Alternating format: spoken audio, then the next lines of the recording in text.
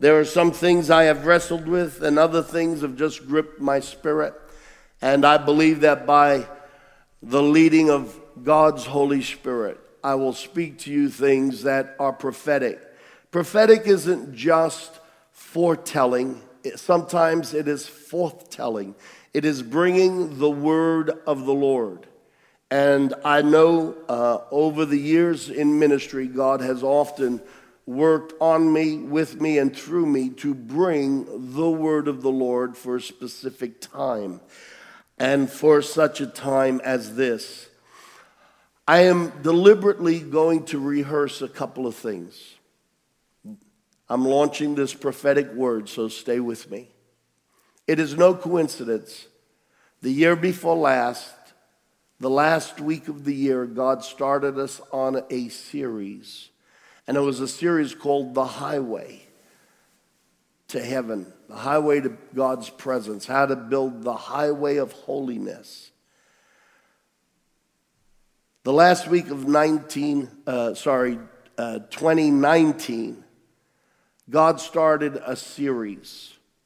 And we ended the year with Draw Me and I Will Run After You. And that was the first series. As of the 1st of January, we started to talk about a 21 days of prayer and fasting. And we called this church into 21 days of prayer and fasting. And we don't normally start the new year like that. I know a lot of denominations do. But this year, I felt God say, do it. Call the people to prayer and fasting. And so we launched this year with prayer and fasting, crying out to God. And at the same time, the word of the Lord that he had been bringing to us was to run after him, to run after him. No sooner we come to the end of that series than God puts it on my heart to start preaching a series called Rend the Heavens. And if you're with me here this morning, the very first verse that God had given us was in Isaiah 64. And in verse 1 it says, "Oh, that you would rend the heavens and come down, that the mountains would tremble before you." And as you continue to read through those scriptures, you see that honestly the prophet is speaking about God coming down and stirring things up and bringing a revival. We see that when Joel goes to prophesy about the last days or the end of the ages. And the last days is not the last month, the last 6 months, the last 10 years, the last 20 years. You will see the phrase, the end of the age, or the age has come to fulfillment. In the Bible, you'll see that phrase. It's about a dispensation, a period of time. And in the last days, before the next age, which is the millennium, Joel prophesied. And leading up to his prophecy about a great outpouring of the Holy Spirit, Joel says, "Rend your hearts, not your garments. Repent, but let it come from deep within your heart." And so I preached on 5 things that leads to the heavens being ripped open and a greater manifestation of God's presence coming down. And I believe, stay with me, I believe you're going to hear some amazing things in just a moment. And I'm going to read to you a prophecy that was prophesied in 1986 and is very much what we're seeing happening today. And it's so in line with everything that God has been telling us as a church and preparing us for as a church. And so Joel says, "Rend your hearts." Isaiah cries out, "God, rend the heavens." God says, "Rend your hearts and I'll pour out my spirit."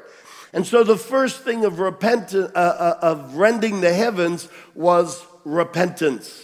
We find, I preached on repentance for about 3 weeks, and God wouldn't let me get away from preaching on repentance.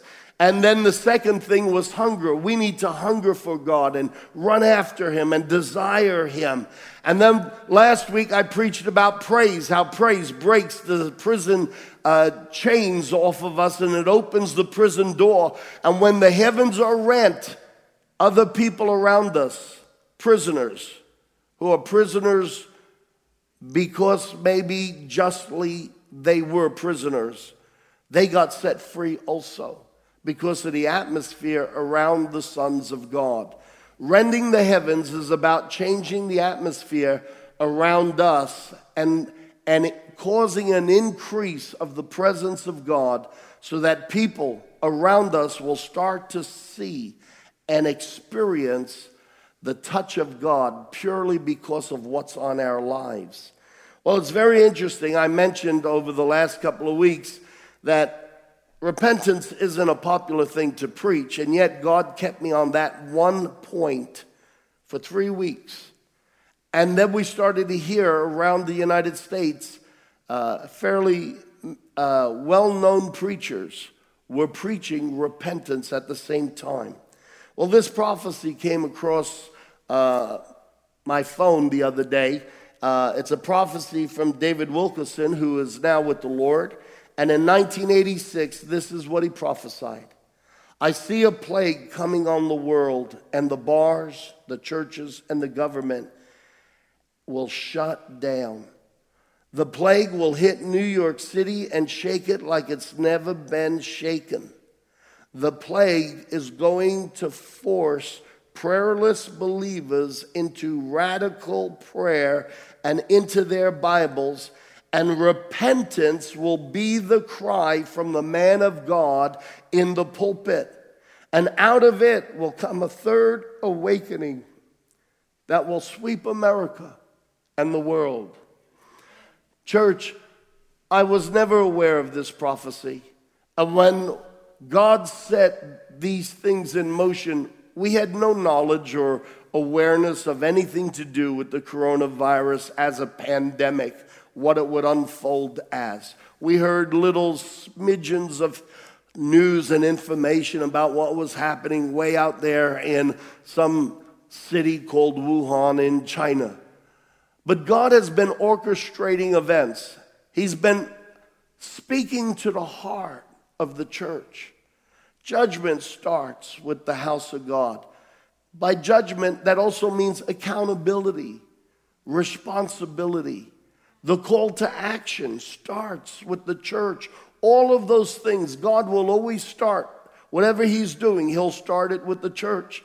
And before we see mass repentance out there in the world culminating into great revival, there needs to be mass repentance in the church of Jesus Christ. And you know, most times when we need to repent, we are so far off the mark that we don't even know what we need to repent of. We don't even see that we have drifted from the marker. And I have found that in these last months, I've just been praying, Holy Spirit, make me so much more sensitive to you so that I will see how God sees and feel as God feels. And I've been amazed that, wow, things in my life that were okay a month ago are not okay today. God has prophesied things like we're experiencing right now. And he said the preacher in the pulpit would preach repentance.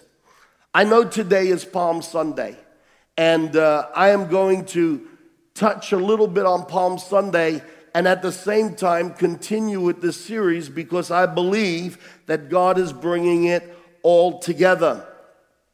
In 2 Chronicles, in verse 7, we also read the other week, if my people who are called by my name will humble themselves and pray. And Pastor Tom had pointed out verse 13 that is often overlooked, when I shut up the heavens so that there's no rain. Australia's experienced unprecedented droughts because of unprecedented forest fires or bush fires because there's been amazing long-standing droughts.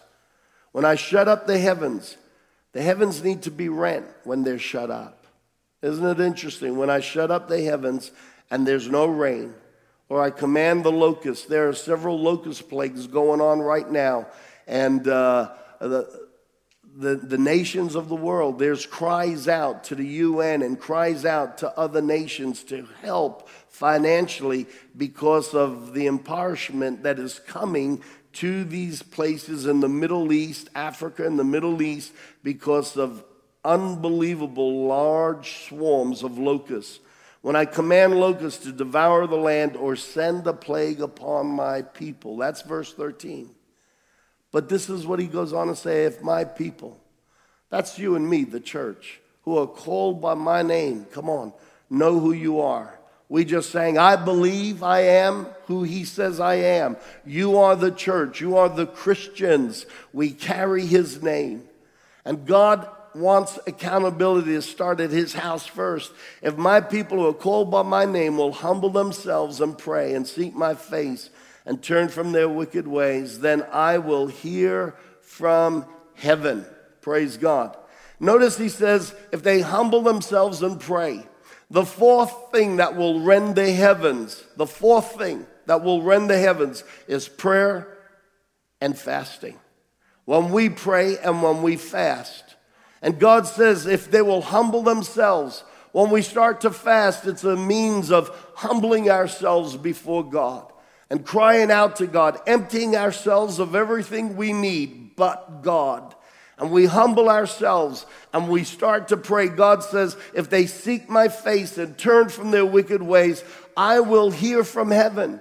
And I will forgive their sin, and I will heal their land. Listen, if nothing else, America needs a healing right now. It needs a healing in the form of dealing with this pandemic, and it needs a healing in the form of the division and the controversy that is coming on our nation, and it needs a healing in the form of the economic situation. And God says, whatever the matter might be, I will heal my hand. But notice it starts with the church. If the people that are called by my name, will you please stop looking to the government? It amazes me how Christians are full of so many theories and conspiracy theories. Get full of the Word of God and understand how God operates. It's not the left or the right that is our answer. Our answer comes from the church of Jesus Christ. Come on, let's hear what the Spirit of God is saying. I want so much to talk to you from my heart. And I want you to see and hear and understand this isn't just a sermon.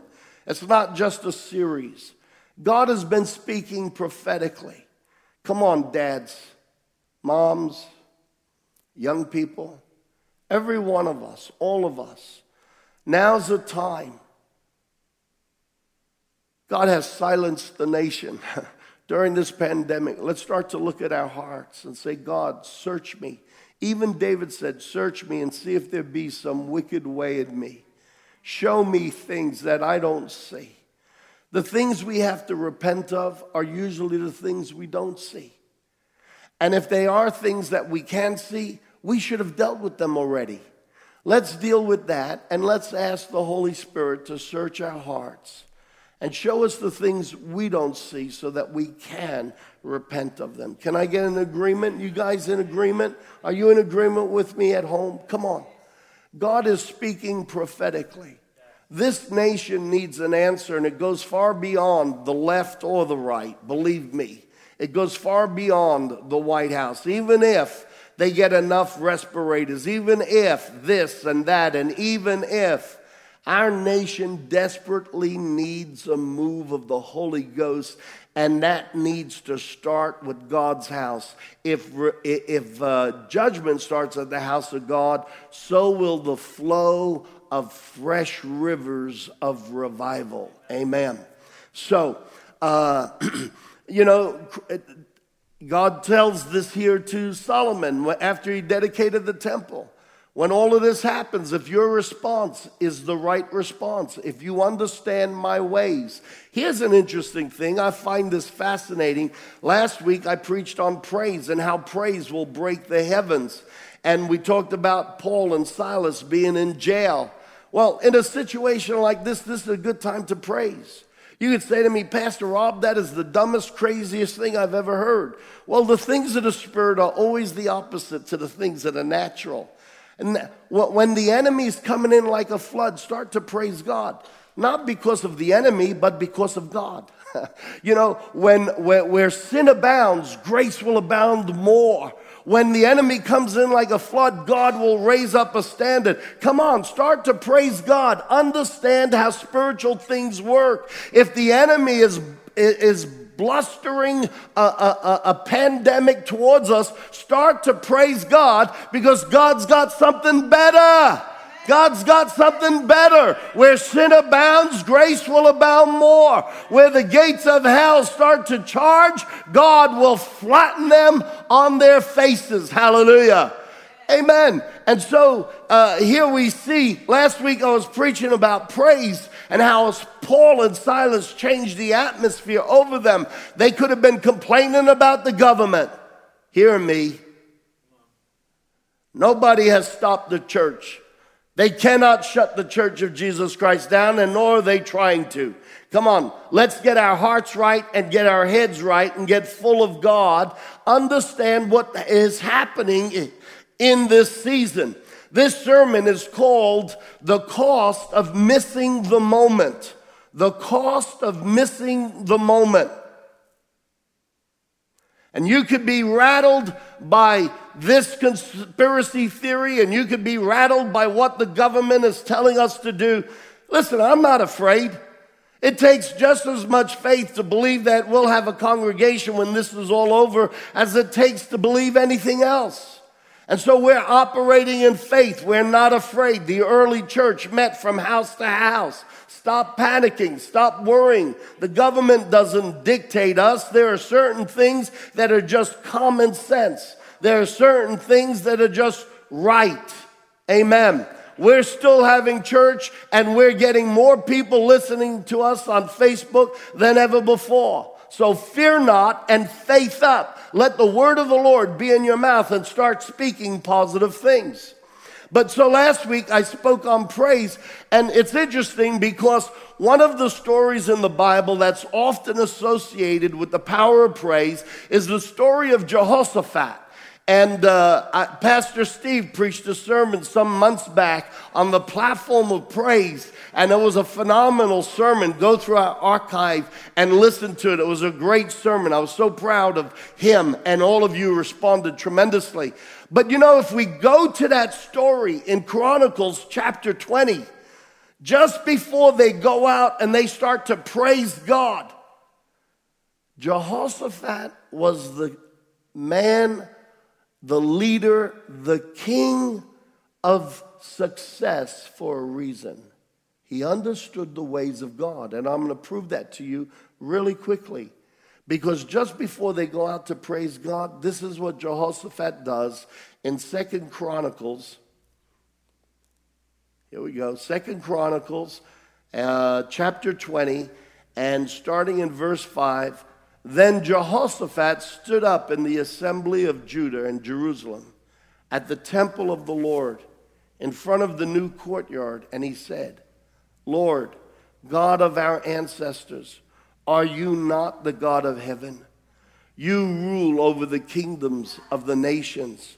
Power and might are in your hand, and no one can withstand you. Our God, did you not drive out the inhabitants of this land before your people Israel and give it forever to the descendants of Abraham, your friend? They have lived in it and built in it a sanctuary for your name. Now listen, if you tuned out, now tune in. Listen. They have built in it a sanctuary for your name, saying, if calamity comes upon us, whether sword of judgment or plague or famine, we will stand in your presence before this temple that bears your name, and we will cry out to you in our distress, and you will hear us and save us. Here's Jehoshaphat. Yeah, praise the Lord. Here's Jehoshaphat many years after his great-great-granddaddy, David and Solomon, and he's remembering the ways how God dealt with the nation, the ways of God. Remember the ways of God. And he's remembering that God said to Solomon, when all hell breaks loose, If my church stands and repents and comes before me and cries out and prays, I will hear from heaven and save them. You see, Jehoshaphat's victory was in praise, but his praise came. It was preceded by the fact that he understood the ways of God. This is Palm Sunday, and Easter's just around the corner. And it doesn't matter where or how we celebrate Easter. God is with us. And it doesn't change the fact he is risen. And he is victorious on his worst human day possible. On his worst hair day, his ugliest day. The day that he looked the most beat, single-handedly, the Father allowed him to go into the belly of hell and terrorize the whole ways of darkness. And it was in that moment, from the cross to the pit, it was in that moment that he became King of Kings and Lord of Lords. And it's from that moment and that event, the worst event imaginable to the human mind, but it's from that event that we read in Revelations, he is crowned with many crowns. Every crown is on his head. Why? Because he went through the whole ways of darkness, and he went right before Satan's throne, and he's stomping on demon after demon, and he's taking their crowns, and he took the keys of hell and of death. This is the same Jesus. And irrespective of where we celebrate Easter next Sunday, I want to tell you, I celebrate not a day, I celebrate the event. It's not how we celebrate, it's what we celebrate. And we celebrate a risen Savior. And so whether we celebrate like we're doing today or we get to come back together, that's irrelevant. Don't become someone who majors on minors. Let's major on the major. He is risen. And that's why today there is no fear in our heart. And that's why today we come back with the roar of a lion. If God be for us, who can be against us? This is Palm Sunday. Mark 11. I want to read Mark 11 to you for a moment. Jesus comes to Jerusalem as king. Now, if we start in verse 1, as they approached Jerusalem and came to Bethphage and Bethany at the Mount of Olives, Jesus sent two of his disciples, saying to them, "Go to the village ahead of you, and just as you enter it, you will find a colt tied there, which no one has ever ridden. Untie it and bring it here. If someone says, 'Why are you doing this?' say the Lord needs it, and we'll send it back here shortly." They went and found a colt outside in the street. Now we're going to skip down to verse 8. So Jesus gets the colt, and he's riding on this colt. And verse 8, many people spread their cloaks on the road, while others spread branches they had cut in the fields. Other gospel writers refer to it as palm branches, hence Palm Sunday. And they spread the branches out in front of him. And those who went ahead and those who followed shouted, "Hosanna! Hosanna! Blessed is he who comes in the name of the Lord. Blessed is the coming kingdom of our father David. Hosanna in the highest heaven." Stop. What's in your mouth? You're so concerned about where we're going to celebrate Easter and what our government is doing. Listen. If this is Palm Sunday, then what should be in your mouth is Hosanna. Praise God, praise God. The King Jesus is still on the throne and he's on his way. Come on now. I hope I'm speaking to your heart today. Let your spirit be challenged, not your flesh. Don't get in the flesh and get all riled up. Stay in the spirit. Look, I told you last week, whether it was 4 in the morning, 5, 6, I don't know. All I had was the message, the story of Paul in prison. I woke up, and in a 60, 90-second period, as I'm shuffling to the restroom to do what I had to do, and I shuffled back, trying not to wake up, in a 90-second period, the Holy Spirit downloaded a whole sermon to me, and he gave me and said specifically, tell them to take heed of Romans 8. If you live in the flesh, it'll lead to death. But if you live in the Spirit, it'll lead to life. Come on, don't get all caught up about the governments. Is this a hoax? Is this concocted in a laboratory? Listen, you and I may never find out what the truth is. But one truth that can never be denied, and one truth that is immutable, is the truth that we are the sons of God, and Jesus Christ is Lord of Lords, King of Kings, and he has the last say. However the end will pan out becomes irrelevant to some degree, as long as you and I keep our feet on the anchor of God's word and hold on to Jesus and continue to confess that he is our Savior, our Lord, our healer, and our deliverer. Can I get an amen? The people were shouting, Hosanna, Hosanna. 7 days later, they had him out on the cross. Luke gives us this story. And in Luke chapter 19, chapter 19 and then verse 41, as he approached Jerusalem and saw the city. Now listen, again, if you tuned out, now's a good time to tune in. Listen, come on, stop. Stop where you are. Listen, this is an important bridging point. I'm going to make a bridge here.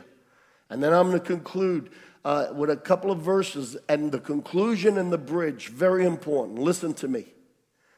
As he approached Jerusalem and saw the city, he wept over it. Stop. Do we ever think when we read the Word of God? This whole passage, Jesus riding into Jerusalem, is called the triumphal entry. It was triumphal for about 60 minutes. If you read the story surrounding this in all four Gospels, you will see that it becomes very evident. Jesus curses the fig tree because he just had cleansed the temple and the priests got angry with him. And in gospel by gospel, you will see evidences that even though they said, Hosanna, Hosanna, they really had trouble receiving him. In fact, in one gospel, after they said, Hosanna, Hosanna, Jesus said, unless the seed falls to the ground and dies, and so the Son of Man must be lifted up. And the Bible says, by this expression, the Son of Man must be lifted up, they understood by what manner of death he would die. And they said, well, hang on a second. When the Messiah comes, isn't he supposed to rule forever?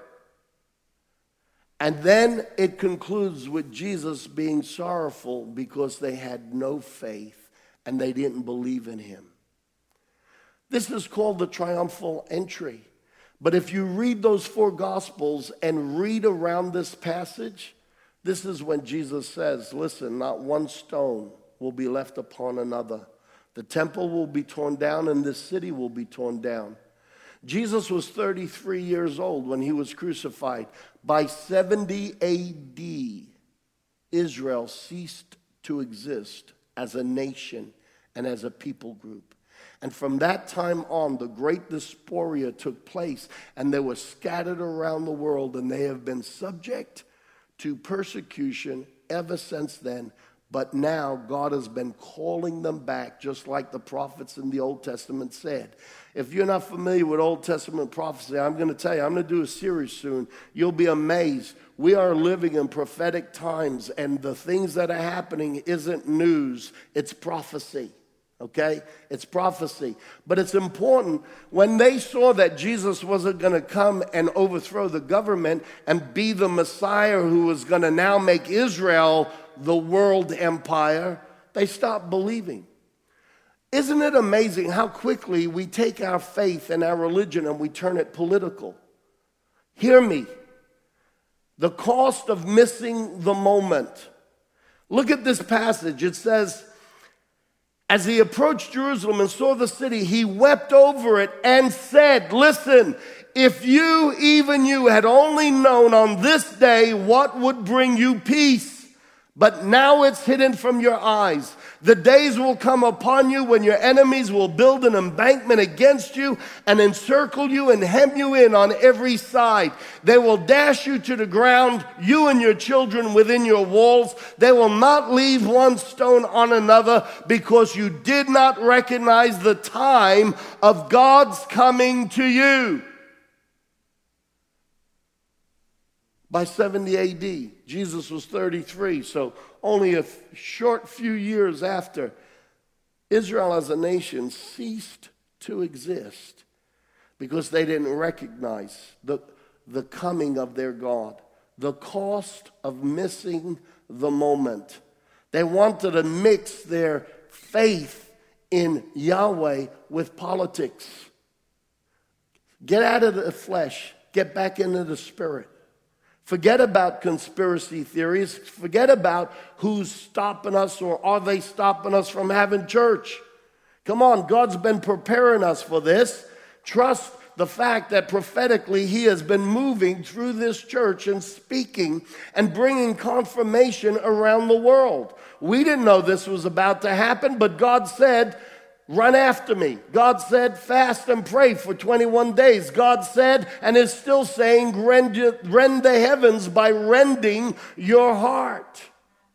I believe that prophetically I have been hearing from God and speaking from God. And I might not have as big a microphone as some people out there. It doesn't change the fact that this is what the Holy Spirit is saying to the church. We could get so caught up with the signs of the times and who's doing this and this theory and that theory. Listen, I've been saved for over 50 years and I've heard every theory under the sun about the end of the world. What we need to do is keep our eyes on Jesus Christ and keep powering on, soldiering on. Don't let the things of the world sidetrack us, and then before you know it, we're arguing with each other. And this church is wrong, and that church is wrong, and I'm not going to go here anymore. Stop it. Last week he told us that if we think with the mind of the flesh, it'll lead us to death. And he told me that in the wee hours of the morning. Gave me a whole sermon. You heard it last week. He said, stay in the Spirit. And so I'm calling you to stay in the Spirit. These people didn't recognize the moment, and it cost them. Only a few years later, they ceased to exist as a nation. I believe we're in the last days. Yes, I do. Stop pulling out your calendars. I believe we're in the last days. You know what you should do? If we're really heading into the last days, we should be rending our heart. We should be repenting. We should be hungering more for the things of God. We should be praising him that he's still on the throne. And we should be calling ourselves to prayer and to fasting. Because before the enemy has a major blow on the earth, I want to see the wind of the Holy Spirit bring a major blow of revival. Amen. And I honestly believe God's been trying to prepare us as a church and the church of Jesus Christ around the world. Just very quickly, I want to show you something that in all four Gospels mention in one way or another Jesus going to Gethsemane. And some just mentioned that he went to a garden where he always went to pray, and Judas knew that he would probably be there, and Judas brought the temple guards there to arrest Jesus. Amazing, Jesus had a pattern, and his pattern was he had a garden where he'd always go and pray with his disciples. What's your pattern? Do you quickly pull out your calendar and start trying to work out end times things, or do you quickly pull out the Word of God and start confessing the Word of God to yourself and start praying and fasting? I'm going to show you why this is important, and I'm going to show you why this is a prophetic word today, okay? So, while all four Gospels talk about Gethsemane, all four Gospels also talk about the fact how Peter responded. You see, Jesus, his words have become famous. Could you not tarry 1 hour? I'm talking about prayer and fasting. And here Jesus is, he just had a triumphal entry. I don't know why they call it triumphal, because Israel lost the whole plot. They did not recognize the coming of their God. And can I tell you something? The Bible tells us that these things are written for our benefit so that we learn from their mistakes. And don't think that we're smarter than the people in the Old Testament. And don't think we're smarter than the people of Israel. Human nature is human nature. We'll only be smarter if we live in the Spirit and don't get in the flesh. Can I get an amen? Amen. These things are set for our example. And so what we see is Jesus is telling them, couldn't you tarry? Here's his 11 disciples. And they couldn't pray for 1 hour. They're exhausted. They're tired. He just came from the triumphal entry. It's only a matter of days later. He's about to be crucified. He's been telling them they don't get it. They don't see it. They can't see the forest for the trees. And sometimes the church is the same way. We can't see the forest for the trees. Right now, what we need to do is put on our praise and be praying, fasting, believing God, repenting where we need to repent, because I believe that if the enemy's stirring things up, all I need to do is pray, and my God will stir up something even bigger and even better. Come on now. You want to talk about faith? Come on, let's talk about faith. Let's talk about faith, because having church like this doesn't challenge me. Oh, I miss not having you here. I love having you here. But this is just a blip, okay? And even if the great persecution were to start, we're victorious. The Church of Jesus Christ doesn't stop. We are overcomers. I don't need to fight governments. I'm fighting the powers of darkness, and they're already defeated, and they're already under our feet, and we have the victory in Jesus' name. But I want you to notice something here, that after Jesus wept over Jerusalem, here he is in the Garden of Gethsemane. And in Matthew chapter 26, verse 40, he returned to his disciples, found them sleeping. Couldn't you men keep watch for me for 1 hour? He asked Peter. Watch and pray so that you will not fall into temptation. The spirit is willing, but the flesh is weak. In Luke chapter 22, verse 40, Luke says of this situation, on reaching that place, he said to them, pray and you won't fall into temptation. So watch what happens. They missed the moment. Israel missed the moment. The disciples missed the moment. Watch. Jesus said, pray so that you don't get into the flesh. Watch what happens. They didn't pray. They fell asleep. They let the circumstances and the heaviness of the hour weigh them down, and they didn't pray. Only a few verses later, Judas comes with the temple guards. And when Judas comes with the temple guards, in verse 50, look at this here, because this sums it all up. Jesus says to them, verse 50, do what you came for, friend. Then the men stepped forward and seized Jesus and arrested him. With that, one of Jesus' companions reached for his sword, drew it out, and struck the servant of the high priest, cutting off his ear. Put your sword back in its place, Jesus said to him. By the way, if you read the other gospel accounts, because all four of them talk about this, it was Peter. It was Peter who stood by Jesus' side. But can I tell you something? He was asleep in the moment. He was asleep in the garden. He was not in the spirit, praying and getting before God. And when the enemy's ugly hand came, when his ugly face showed up, Peter got into the flesh. And he pulled out his sword, and he wanted this to be about flesh and blood and governments. Listen to me. God had a plan. Whatever the government was going to do, God was going to take what was meant for evil and turn it for good. Don't you have faith? You want to talk about faith? Don't you have faith that irrespective of how we're having church, we're going to have the victory, and we've got the victory. And we're going to be better off for it. Anything the devil can do, my dad can do better.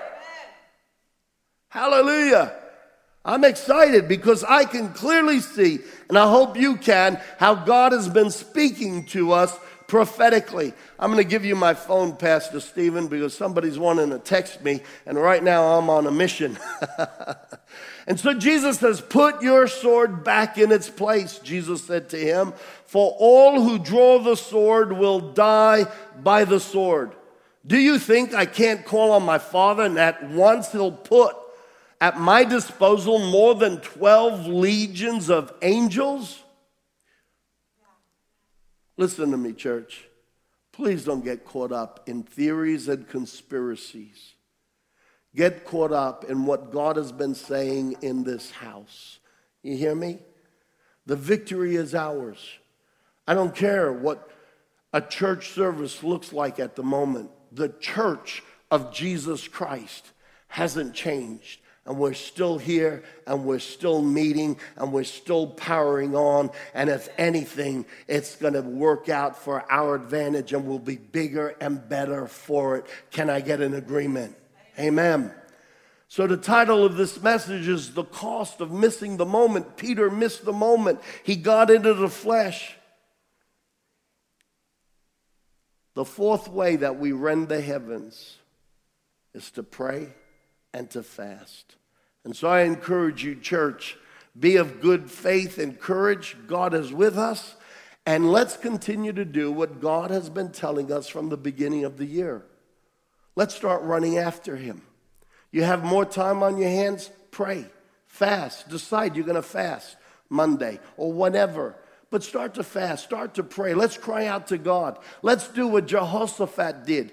Yeah, he put on his praise, but before he put on his praise, he realized God's word is true. And God, I'm reminding you, you said that if we humble ourselves and pray, you will heal us, and you will hear us, and then you'll heal us, and you'll deliver us. There were several nations coming against Jehoshaphat all at once. That's how the enemy works. But you know, the enemy always likes to have the advantage in the numbers. But the more he has and the less we have, the greater the testimony and the victory. Amen. Gideon had gotten quite a sizable army behind him, and God said, "No, you got too many. Let's break it down to 300. Listen, I encourage you, we're on track. We're hearing from the Holy Spirit. This is Palm Sunday. Let's not be like the house of Israel and say, Hosanna, Hosanna, and then 7 days later we're gone. Let's not be like the disciples, who they're asked to pray. God's been asking us to repent, to pray, to praise, to stand. And let's not be like them, because we'll get into the flesh. Let's stay in the Spirit. Let's stay united. Don't you understand? The enemy will throw out an attack that brings distraction, and then before you know it, he's got the church fighting the church. Come on. I'm not going to raise my sword against my brother. I'm going to raise my sword against the enemy. Come on. Let's raise our sword against the enemy. And the enemy is not the government. The enemy is the powers of darkness. Don't let the enemy confuse you in the middle of the battle so that you're fighting the wrong fight.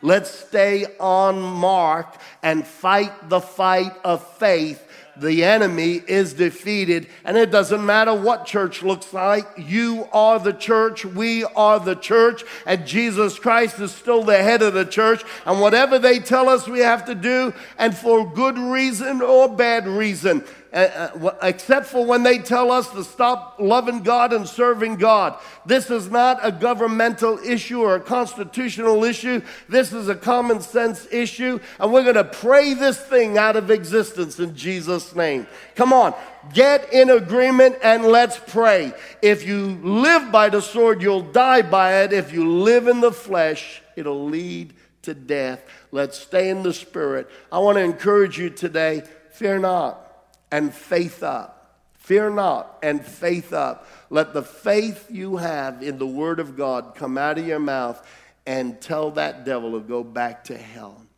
Right now, if you are watching and you've never asked Jesus into your heart, this is the reason for our confidence. This is the reason that we can stand here and praise and smile and be joyful and not get caught up in all of these auxiliary things. We know who our hope is, and it's Jesus Christ. And if you've never asked Jesus in your heart and you're ready to do that right now, right where you are, repeat this prayer after me. It's a prayer that acknowledges that we've sinned, and that Jesus Christ is God, and he died for us, and that we need him to live in us and take control. So if that's you right now, and you pray this prayer, pray it after me, repeat after me. Dear God, I believe you love me. I believe Jesus died on the cross for me. Therefore, Jesus, I admit I've sinned. I've made mistakes. And I am so sorry for the wrong things I've done. But Jesus, because you are God, and because you love me, I invite you to live in my life. Take over my life. Forgive me and change me. And Father God, I know that as I've prayed, you've heard me. And so I thank you right now for letting Jesus Christ come into my heart. Amen. If you just prayed that prayer, I want to tell you, in Jesus' name, your sins are forgiven. But better than that, the King of Kings, the Son of God, has come to live inside your heart. I rebuke every foul devil. I break the powers of darkness off of every person who's just prayed this prayer. Now, Holy Spirit, just fill them with the love and the light of God in Jesus' name. Amen. If you've asked Jesus in your heart, I'd love for you to just let us know on Facebook. You could privately inbox the church and say, hey, I asked Jesus in my heart. And if you're happy to share your address with us, we've got a New Testament printed up that has Bible studies for people that are just beginning on their walk with Christ. We would love to send it to you. It's free. Postage is free. We just want to bless you. I congratulate you for the best decision ever. It's the one decision that'll start bringing order and peace into your life. Church, thank you so much for being with us. We love you. Boy, do we miss you. I miss having you here. But that will happen very, very soon. So don't be worried. Don't be heavy-hearted. We are victorious, and we're going to come out bigger and better. God love you. God bless you. God be with you. From all of us here to all of you there, in Christ, we are overcomers. God bless you. Have a great day. Amen.